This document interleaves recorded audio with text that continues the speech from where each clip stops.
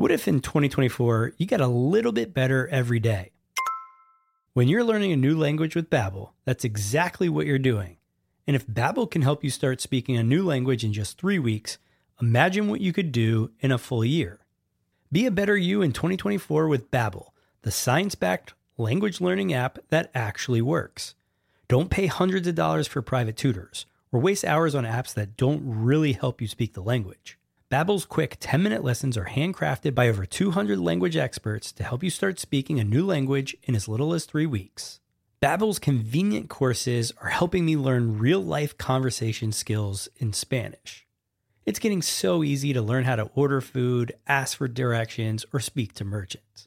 Studies from Yale, Michigan State University, and others continue to prove Babbel is better. One study found that using Babbel for 15 hours is equivalent to a full semester at college. Babbel has over 16 million subscriptions sold. Plus, all of Babbel's 14 award-winning language courses are backed by their 20-day money-back guarantee. Here's a special limited-time deal for our listeners. Right now, get 55% off your Babbel subscription, but only for our listeners at babbel.com/SPP. That's right. Get 55% off at babbel.com/SPP. That's spelled BABBEL.com/SPP. Rules and restrictions may apply.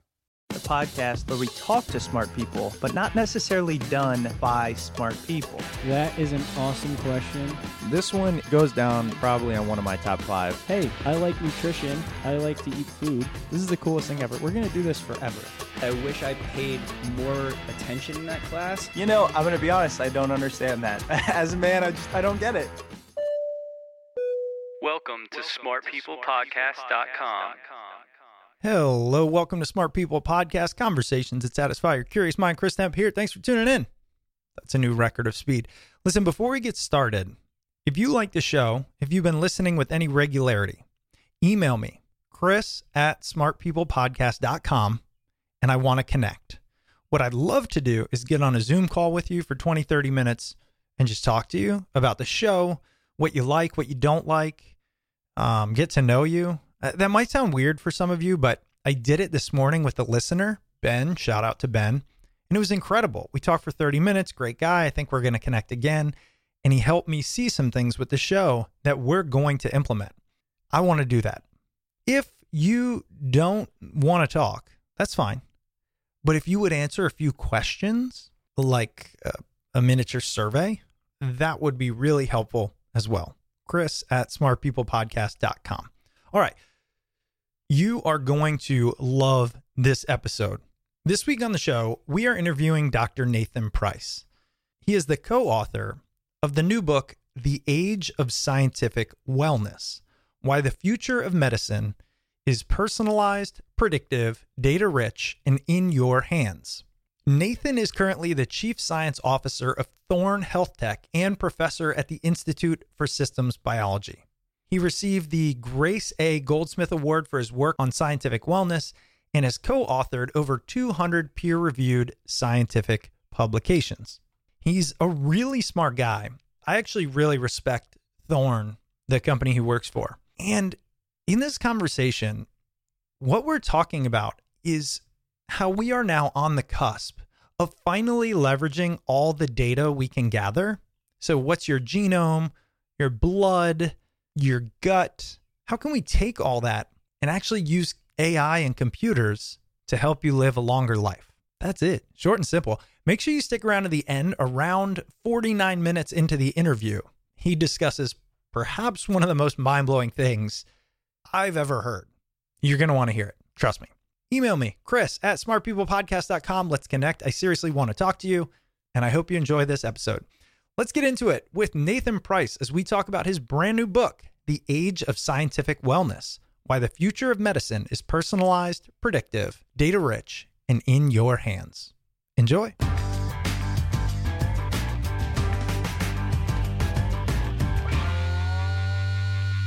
We're going to spend a lot of this episode talking about the future of medicine, where we're headed, what to be excited about. But I want to start with today. In your mind, what are the top few things happening today that are positively impacting our health and wellness that we might not be aware of and we can take action on? Yeah, it's a great question. And so I think there's so much that is available now for someone if they really want to take a deep dive into their own health. And I'm going to separate, the book is The Age of Scientific Wellness, and I want to talk about wellness on a couple different axes because there's all the general table stakes stuff that we know of, diet and exercise, your lifestyle, movement, those things matter immensely. When we talk about scientific wellness, those things are there, but we're also talking about some of the newer stuff that you can do that's very quantitative and diving into your body in a little more precision in different ways that you can add on to those table stakes kind of things. So a number of areas that I think are incredibly powerful right now is that you can tie together different types of information coming from your genome, coming from your different blood measurements, and also coming from the microbiome. And those pieces together can give you a lot. And I'll give a few examples. So one is the gut microbiome turns out to be incredibly important for all kinds of aspects for our health. And, certainly, when I was young and when I was a kid, we used to all talk about germs, right? You just try to avoid germs and you kill everything off. And that was the paradigm.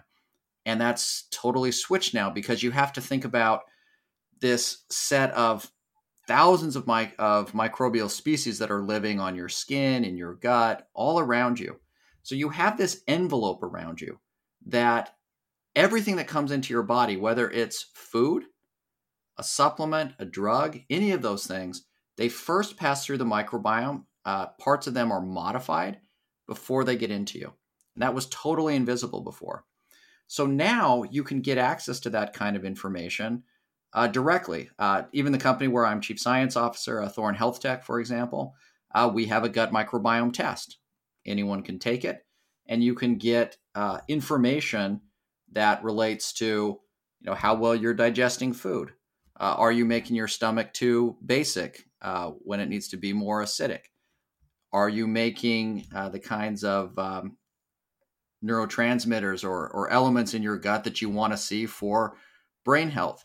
A number of vitamins and nutrients that you make in your body are actually made in your gut. You can see, is that actually happening? Maybe you're on a probiotic that is, where you're trying to up, something in your body. You can see if that's in fact happening, and on and on. And one of the big advances that we've made recently is making it easier for people to be able to get that kind of information. And so this was done through the development of something that we call the microbiome wipe. So I don't know if any of your listeners have actually measured their microbiome. Your listeners maybe have. They're probably more into. A few probably have. I've tried a number of things, but we'll keep going. Yeah. Some haven't. Yeah, I'm in different rooms. In a few rooms I'm in, everyone's done it. In most rooms, no one has done it. But if you do it the general way today, it goes through a step that is sort of an unpopular step. But basically, here, what do you have to do? You have to get a bucket or a piece of paper. It comes in the kit. You have to poop on the bucket or the piece of paper. Whatever. Yeah. You got to take a little shovel. You got to scoop it up. You got to put it in a vial. Some of the tests actually require freezing. I don't know what you keep in your fridge, but I think most typically not that. Most of us it's food, and so not usually this. So we actually got together and thought, like, what would be the easiest way for someone to get access to this kind of sample where they could get this kind of data? And so we came up with this idea called the microbiome wipe, which is exactly what it sounds like. It's basically special toilet paper. It's made out of a polymer. And what you can do is then you just wipe like you do every day. You can then drop that into a vial and close it. And then if you shake it for about 10 seconds, it will dissolve away. You push another button, it releases a salt solution. It preserves the DNA. We showed that we could get just as high quality DNA off of this as in the old approach we published that in peer-reviewed literature in Frontiers in Immunology last year. And so we put that together and we think this now makes it as easy to get access to your microbiome data as it is to use toilet paper. And so that's a lot what we're really thinking about is how do we make this super easy for people and then give you a lot of information. And one anecdote that was interesting, Sarah Gottfried, who's a well-known physician, I think 4-time #1 New York Times bestselling author, and a friend, and just an amazing person and doctor as well. But she was on, a podcast, and she shared this anecdote because she's been working with an NBA team. And it turned out that the NBA team wouldn't do the old approach of the microbiome, but they would do the wipe. And so she was actually able to get, that in motion. And anyway, she shared that as well. So all of that, and I know that was a long start, but just there's a lot of, and that's just the tip of the iceberg, but there's many, many things you can do right now to get access to data that would have been impossible just a few years ago. Nathan, this is so fascinating. And you mentioned 3, you said genome, blood, gut. So I think I'm going to have to cover all 3, and then we'll get into the future. We'll kind of say present and future. Right. But I have to stick on the gut for a little bit for a number of reasons. Great. Number one, everybody's heard of it by now. To your point, thank you for saying diet and exercise and things are table stakes. We're not really here to discuss that at the moment. But more importantly, I've done a lot of these tests. I've done stool samples. I've done food sensitivity tests. I've done blood. I've done all that stuff. The problem I found is I get a lot of this information, but then it's all consuming, and it's also not very clear. And then finding people to decipher it properly is also difficult. So you really don't know where to turn almost. So how can we start to utilize this information? If I'm listening and I'm like, I want to get my gut in shape, and I want to check this out, and I'll do the wipes. How do we leverage that information in a way that we can trust? Yeah, it's a great question. And it's probably the central question in the wellness space, because there are a wide range of companies and actors and different levels of quality that are in this. And I'll just share an anecdote. So I come out of a hardcore science background and really got professor for many years, and got into this space. But as I got interested in scientific wellness, you started to interface with these other larger groups in wellness, some of whom are fabulous and amazing, and I really love a lot of people in that space. But you also meet kind of a range. And so one of the first meetings I went to, I give a talk, goes through mountains of data that we've gone through on the microbiome, and typical kind of thing I would do in science. And someone comes up to me after the talk, and they say, and they're kind of excited, and they say, our company has the greatest probiotics in the world. And I'm intrigued. What does this mean? Okay. And so I'm like, well, what makes them so great? Why are these the best probiotics in the world?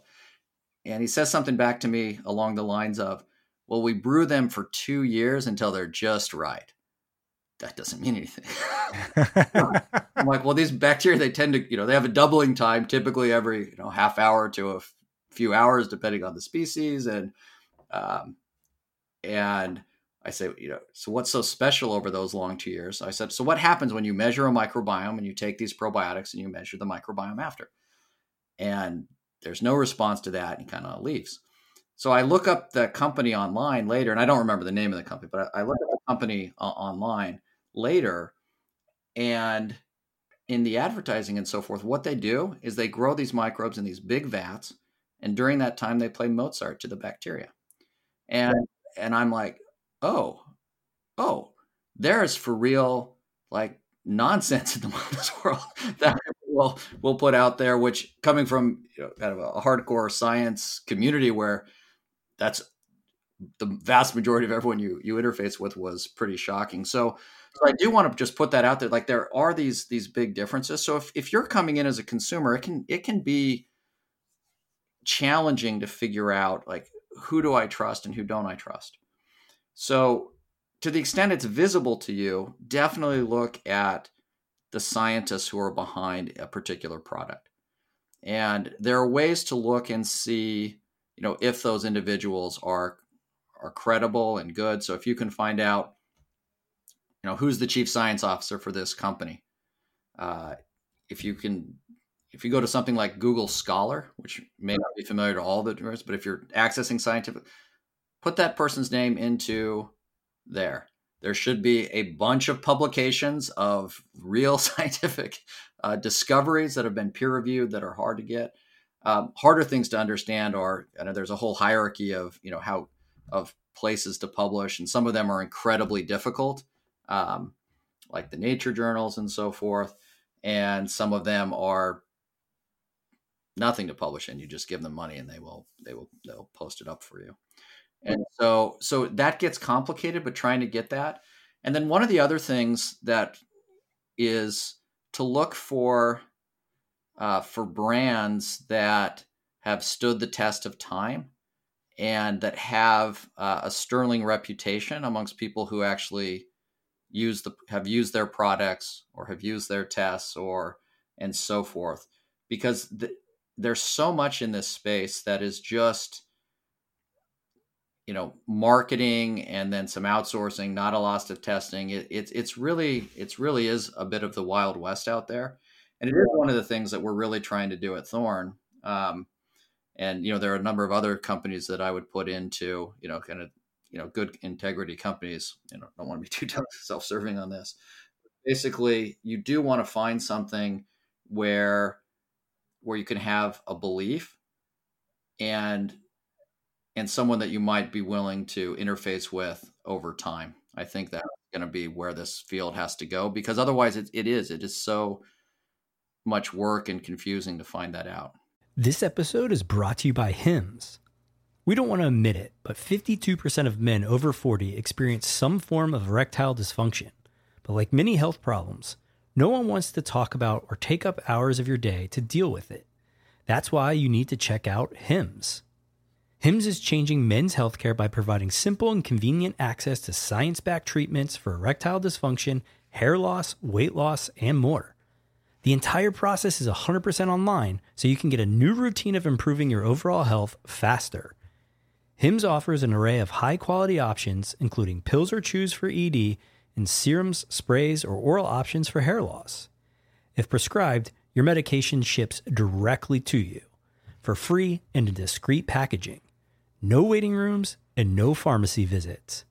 No insurance is needed. Pay one low price for your treatments, online visits, ongoing shipments, and provider messaging. You can even manage your plan on the Hims app, track progress, and learn more about your conditions and how to treat them from leading medical experts. Start your free online visit today at hims.com/smart. That's HIMS.com/smart for your personalized treatment options. One last time, hims.com/smart. Prescriptions require an online consultation with a healthcare provider who will determine if appropriate. Restrictions apply.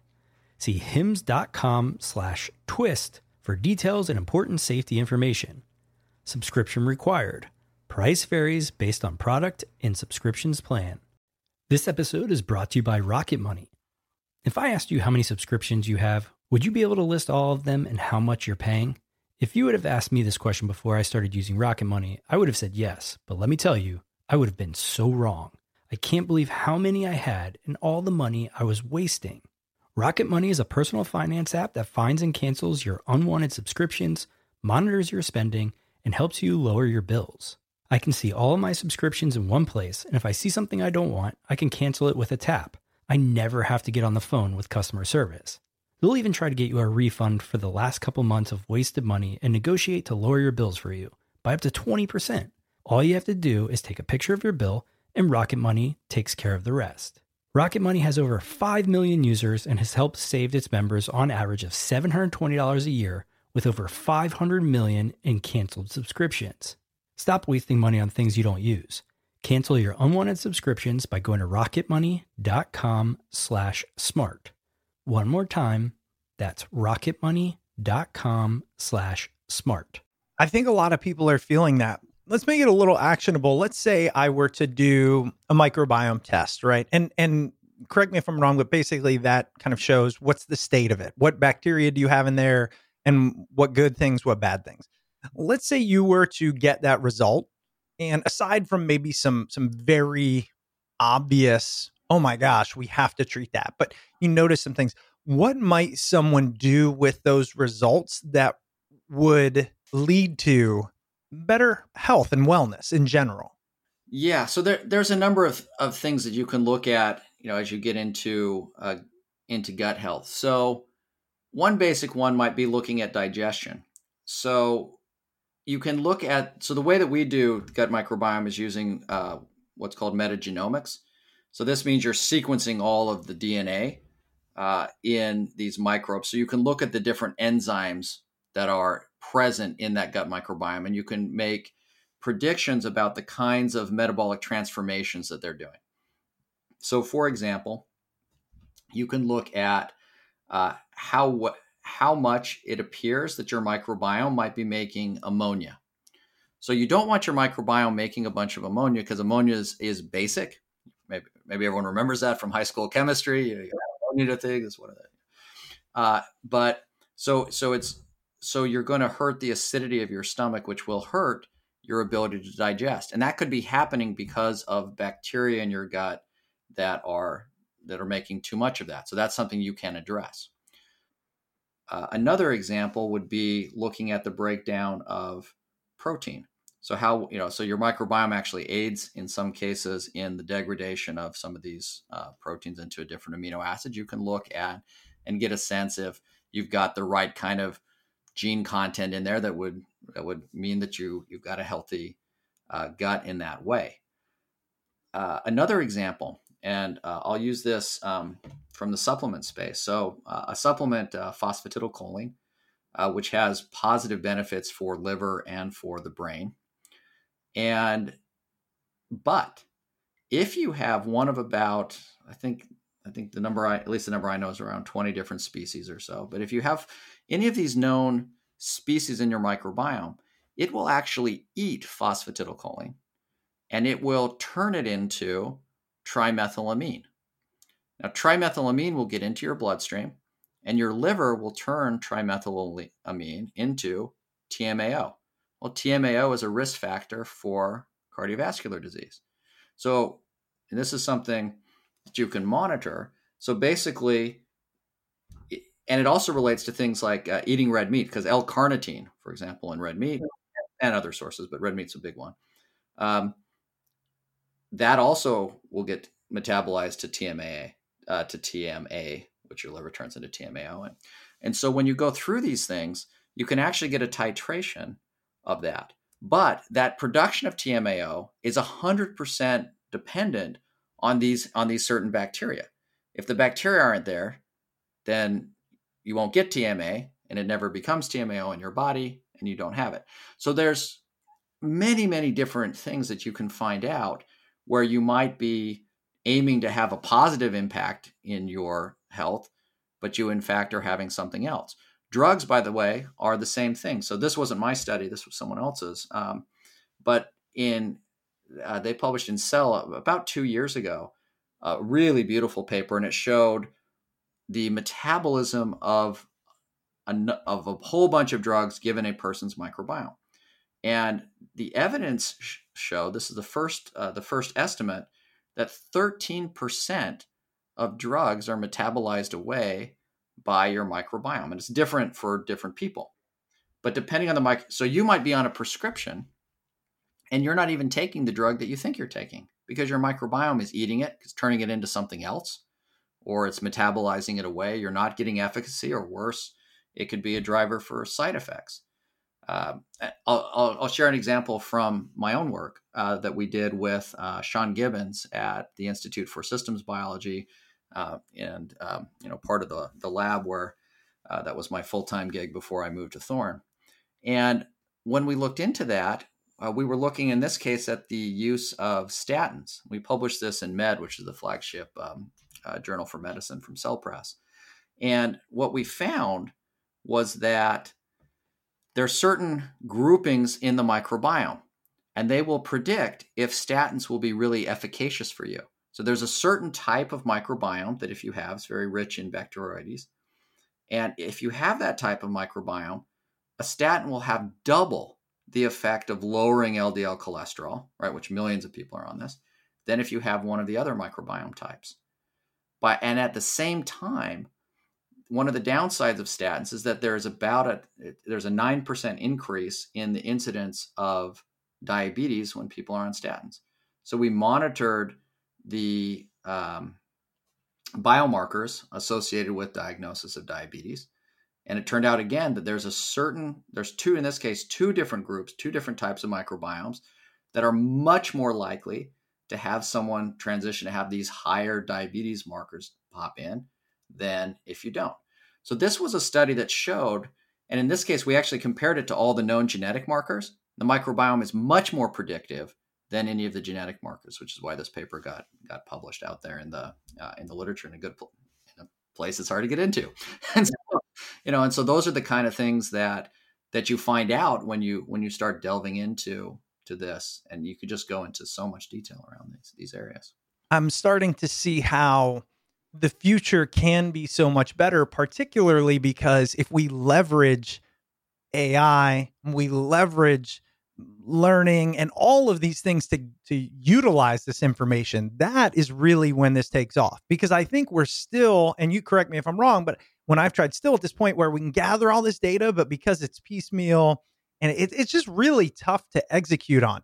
So tell me, do you think right now we are at a place where you can leverage this information really well? Or do you think we are ways off, and what is that going to look like? Yeah, so my view on that is I think there's enough that you get a lot of value now. It's way farther than it was, say, 5 years ago when we really were at the infancy and you kind of had to squint and try to figure out things to say that would be the most interesting. I think we're well beyond that point now. I think there's a lot that you can say, but the future is so much brighter, right? AI is an incredible technology.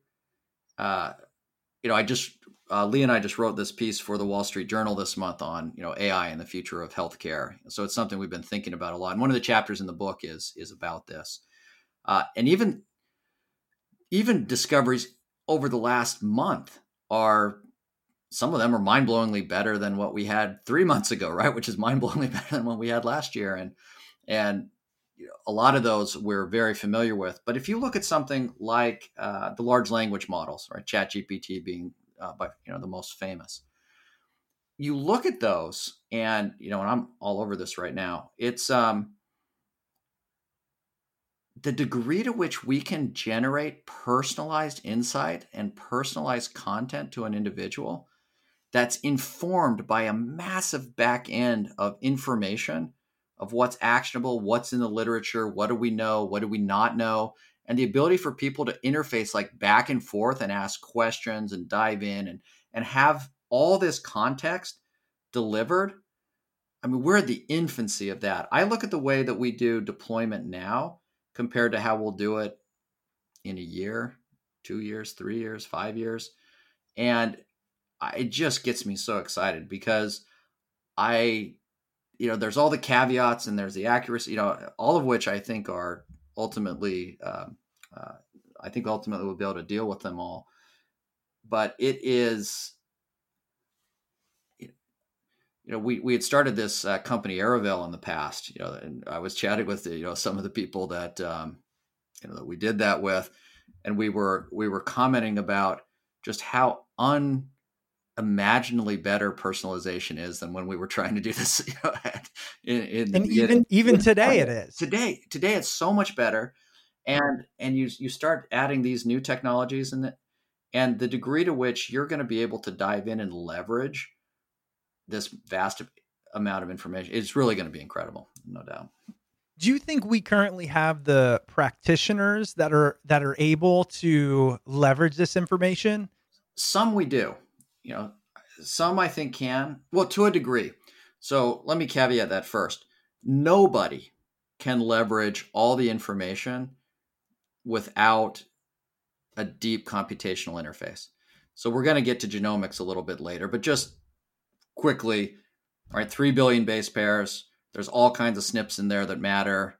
Their combinations matter. The combinatorics of you start taking the blood measures, the genomics, the microbiome, it's vast, right? It's massive. No one could ever get their mind wrapped around it. It's impossible.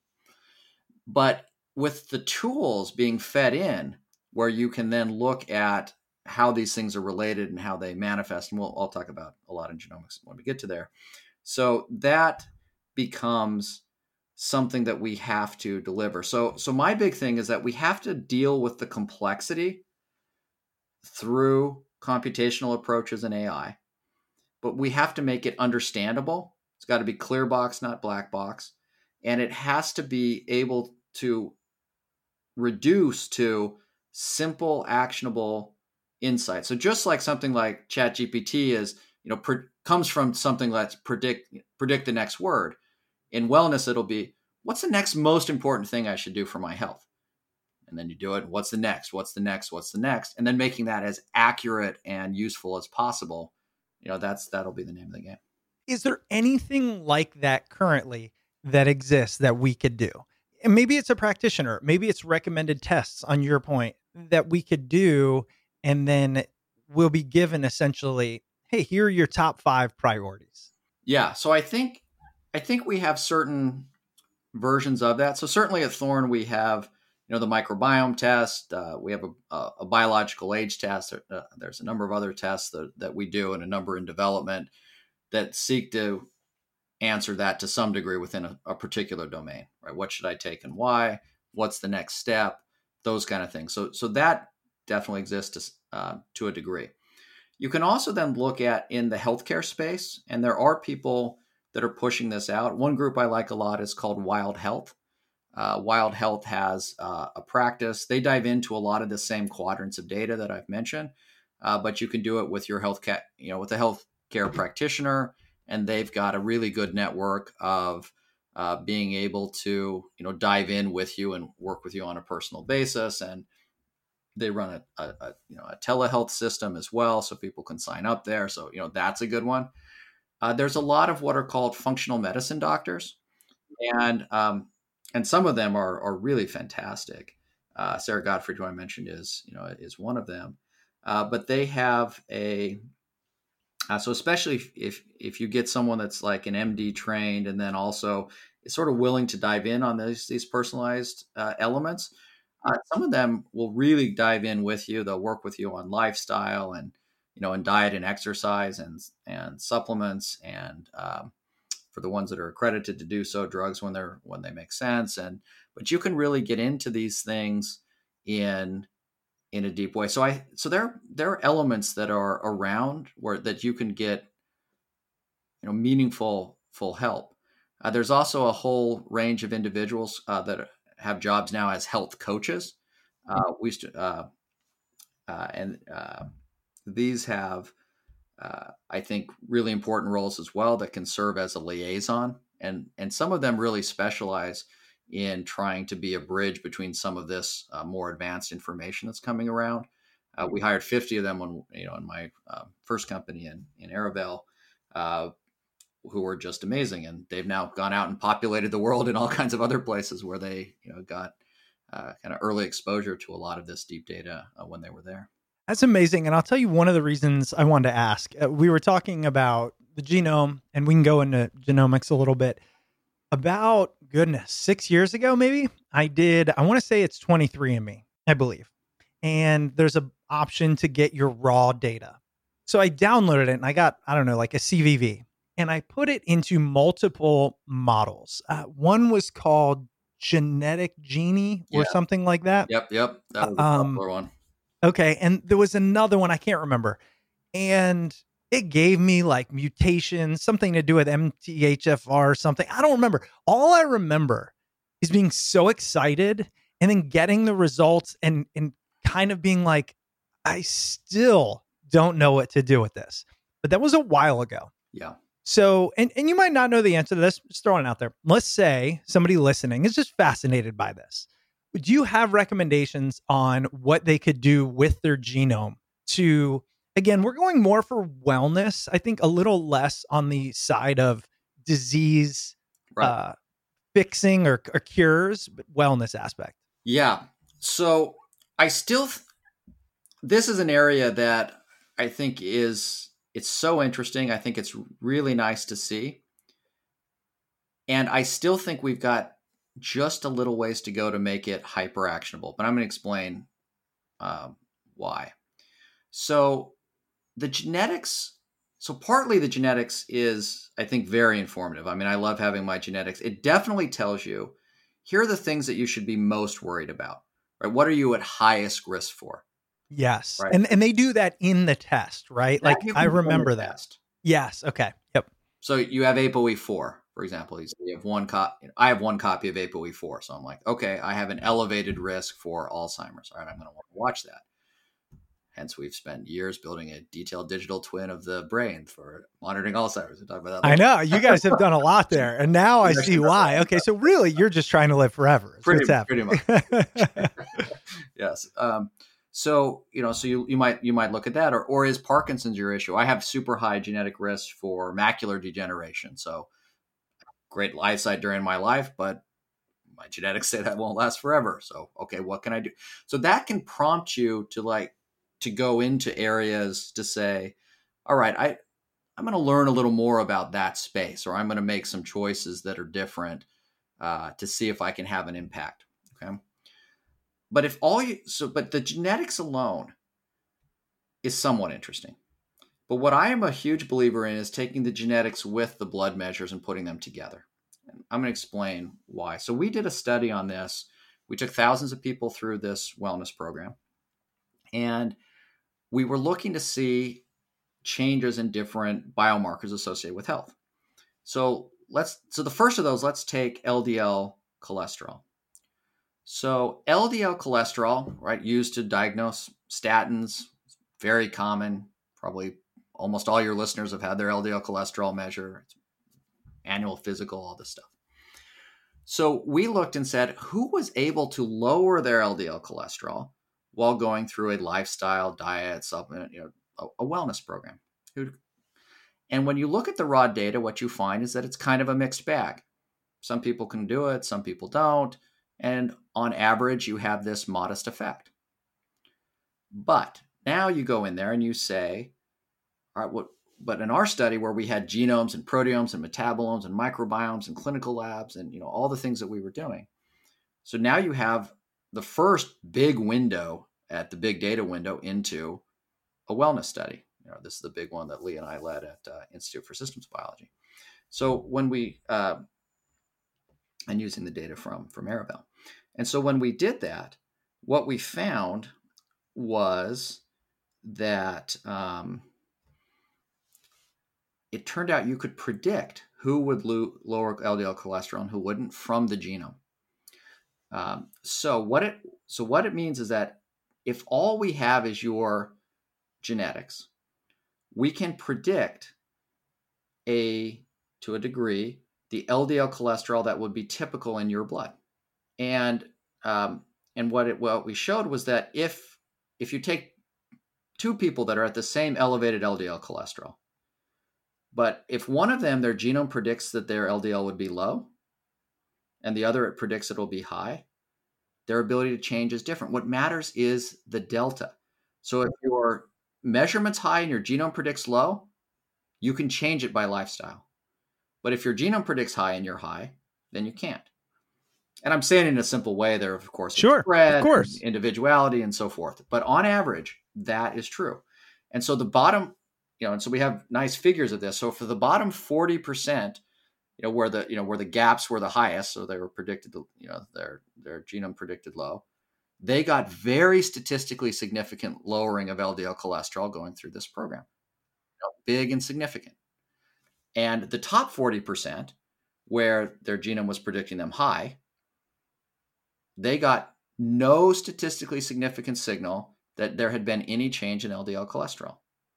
So that's a very big difference. Now, that's the example for LDL cholesterol.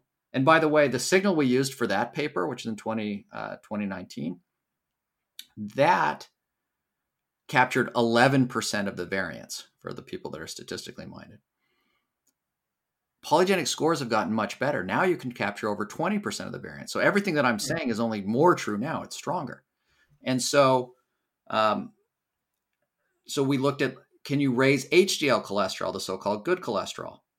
Well, only the top 20% of individuals where their genome predicted high, they could. The others, we got no signal. Hemoglobin A1C falls into this, right? A marker for diabetes. it turns out that if you want to understand your hemoglobin A1C score, there are genetics that relate to the residence time of your red blood cells. So if your red blood cells circulate in your body about 120 days, right? If you took some physiology in college or something, maybe you'll remember that number. It's about 120 days. But it's not 120 exactly for every person. Some people are more towards the 110, some might be more towards the 130. And it turns out that's predictable by genetics. So if, Chris, you had the genetics where your red blood cells circulated for, let's say, 130 days, let's say mine circulated for 110, if we got the same hemoglobin A1C score that said we were borderline pre-diabetic, it would be a bigger problem for me than for you, because remind people, hemoglobin A1C is glycosylation coming in on the protein. So it's an accumulation. But if it's an accumulation for me over 110 days, and it's an accumulation for you over 130 days, those should not be treated the same. That's very different. Cool. So, and on and on and on. So the point here is that this introduces a completely new class of variables into all of medicine, which, by the way, we basically don't use today. I'm going to try to change that. So it's because when we all have our genomes and you use the genome to predict your blood markers, then all of a sudden you have an analysis in your life that says, here's where all your markers are of health.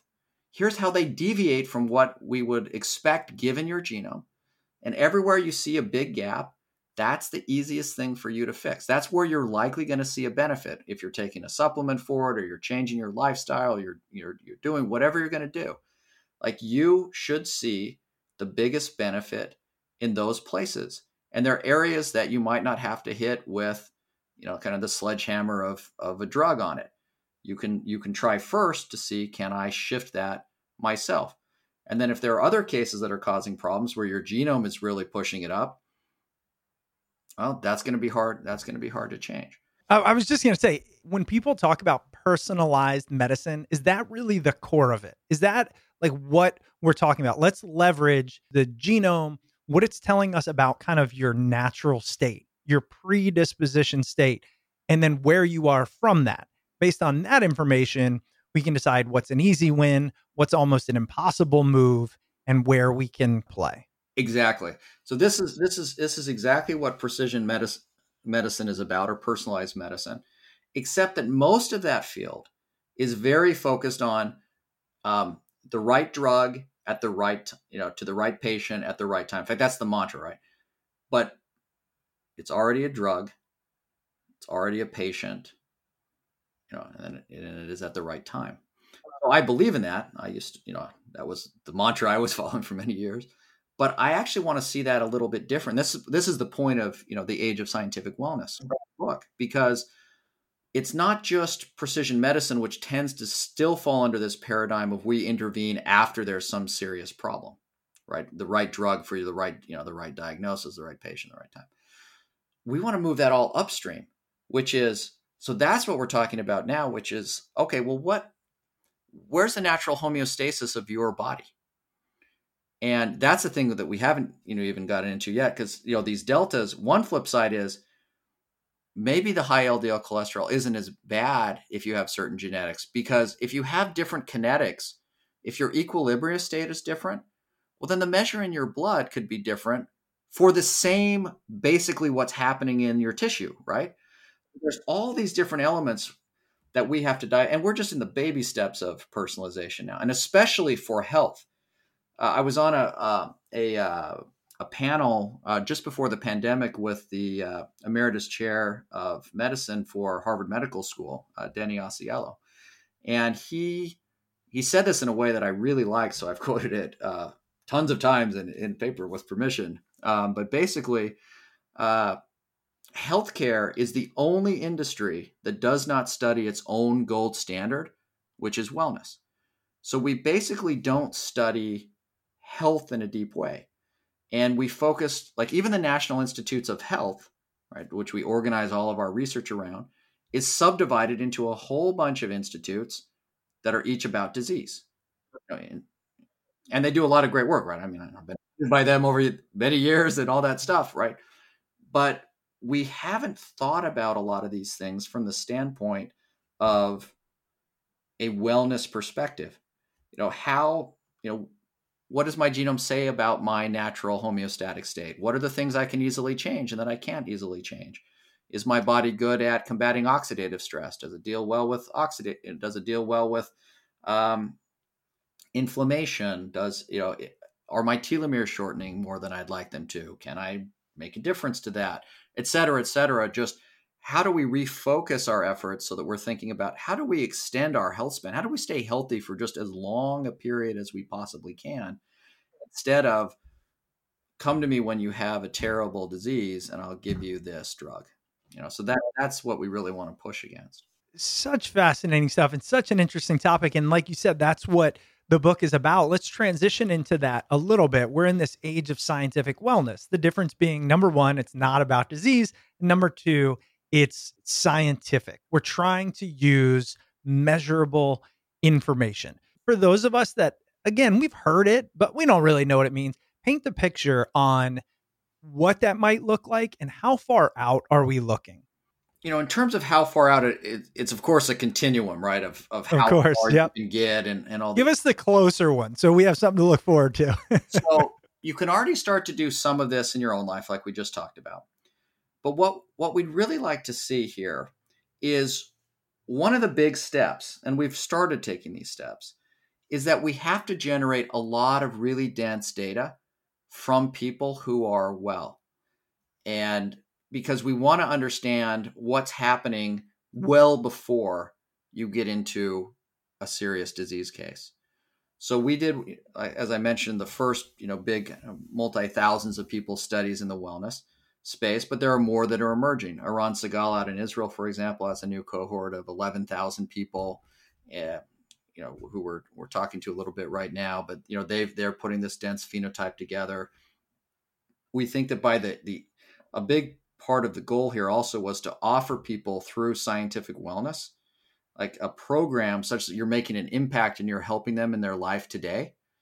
And as a byproduct of that, what you're hoping is that people will be willing to donate their de-identified data for discovery purposes, or allow that to be used.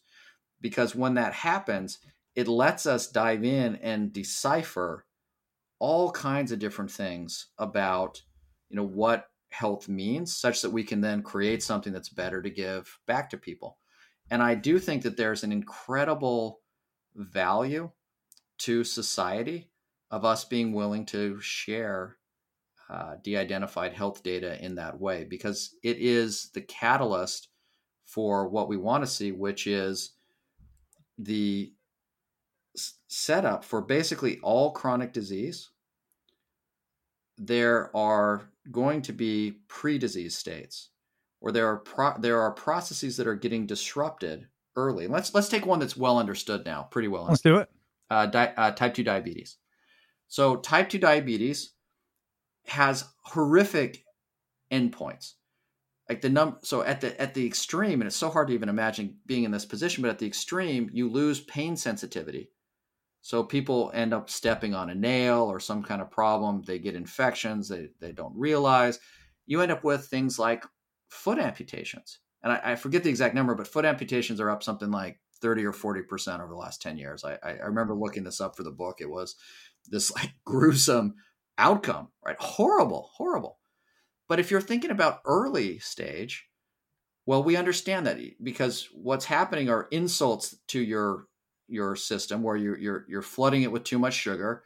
You have to then respond with insulin to bring your down. And this is like type 1 diabetics don't have insulin, so that's why they have, this serious problem for life. But type 2 diabetics, you lose that control over time.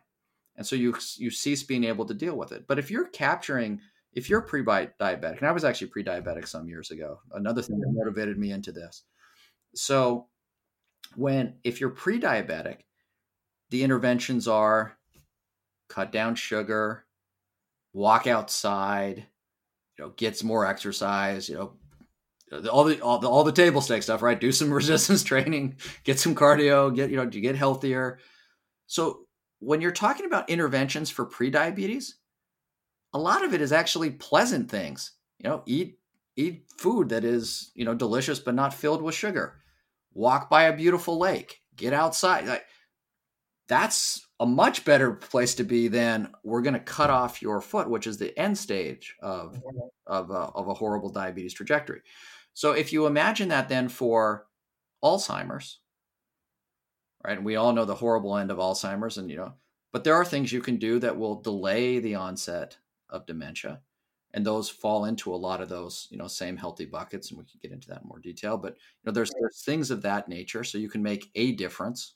There are limits to how far you can push these things, but our belief is that as we really dive into this and understand those processes early, the interventions are simpler.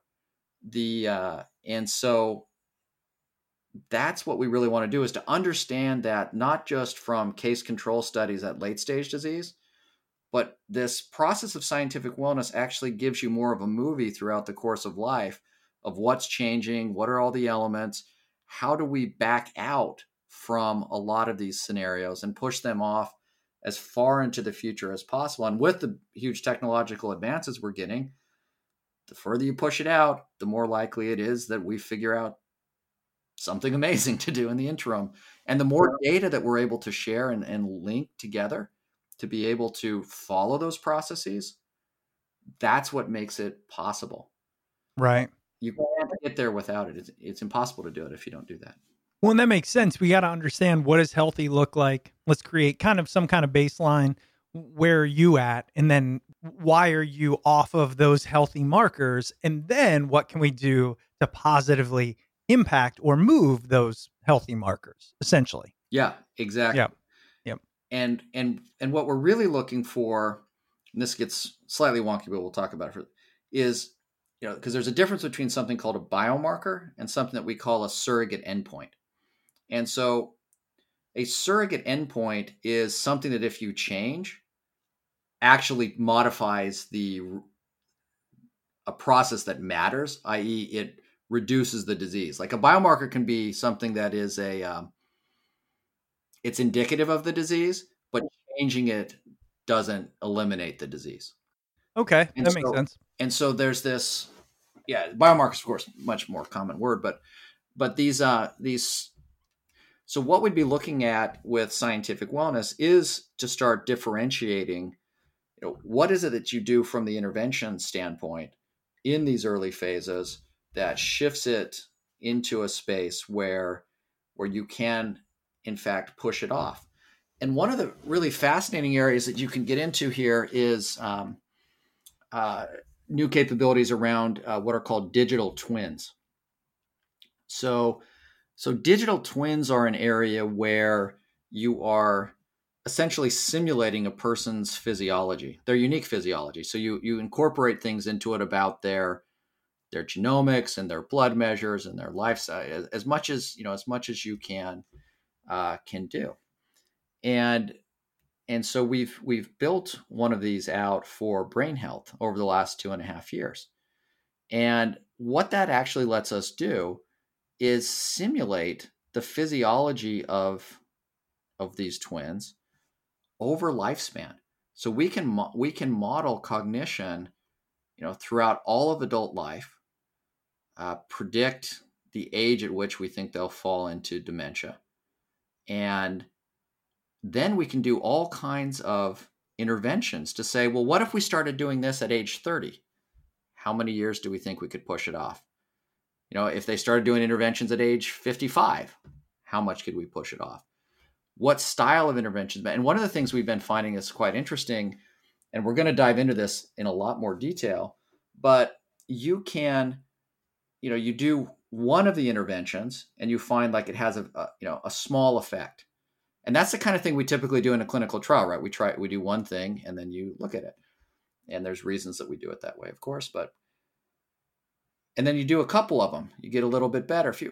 And then when we say, well, apply all of them, we tend to get this like dramatic leap forward.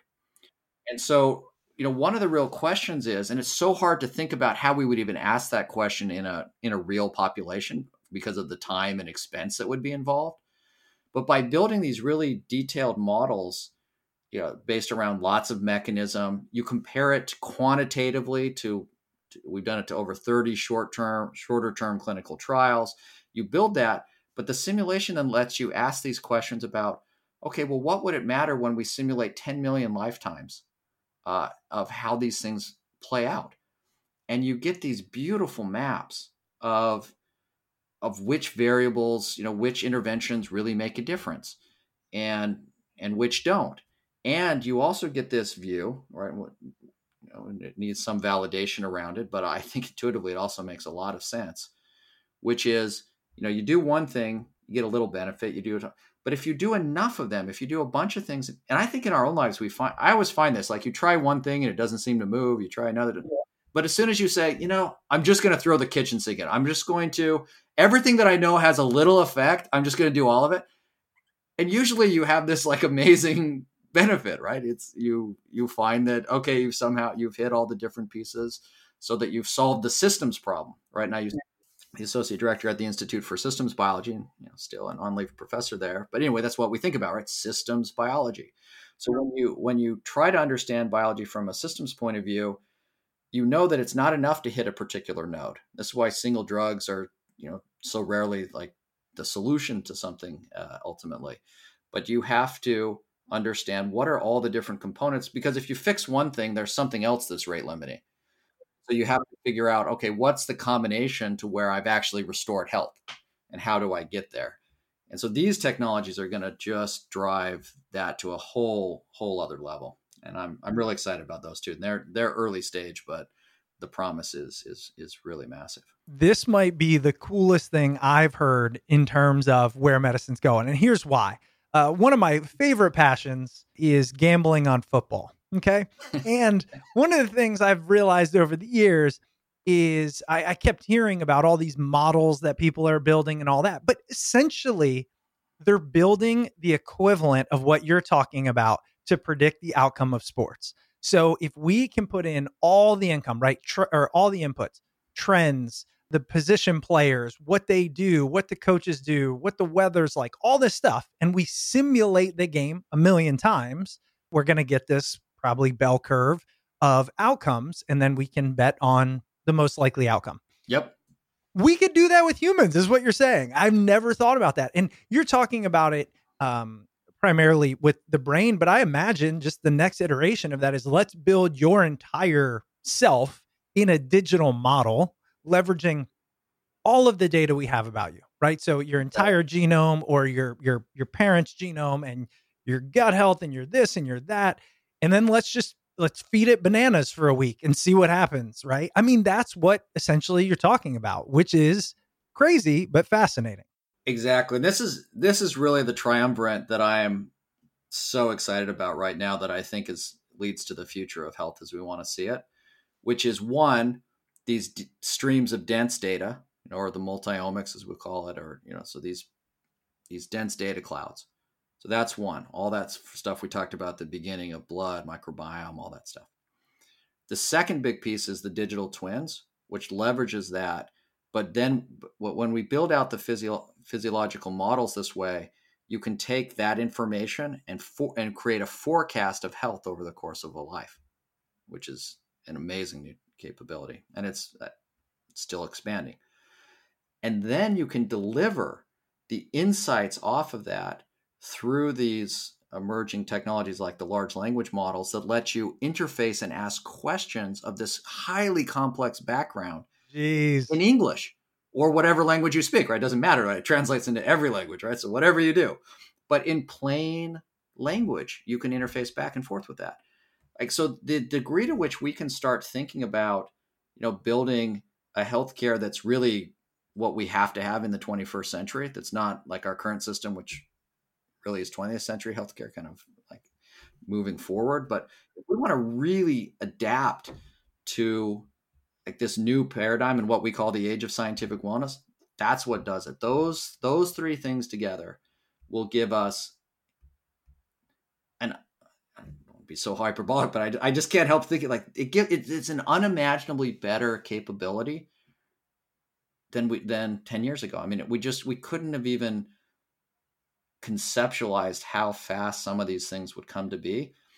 And so there's a lot of work ahead. There's the pieces that people can do now, but you look at that and it's just a totally different chance for us to, remake the life situation that we're in terms of, how long we can stay healthy, how easily we can capture things before they become huge issues, developing monitoring systems like the kind of things we have in our car, right, where we measure 10. Right. Oh, good point. Yeah. Hey, right. We do that already for cars. Like, we used to wait, they break down, you take them to the auto mechanic. We don't do that anymore, right? You have 10,000 sensors a second that are monitoring all kinds of areas of wellness.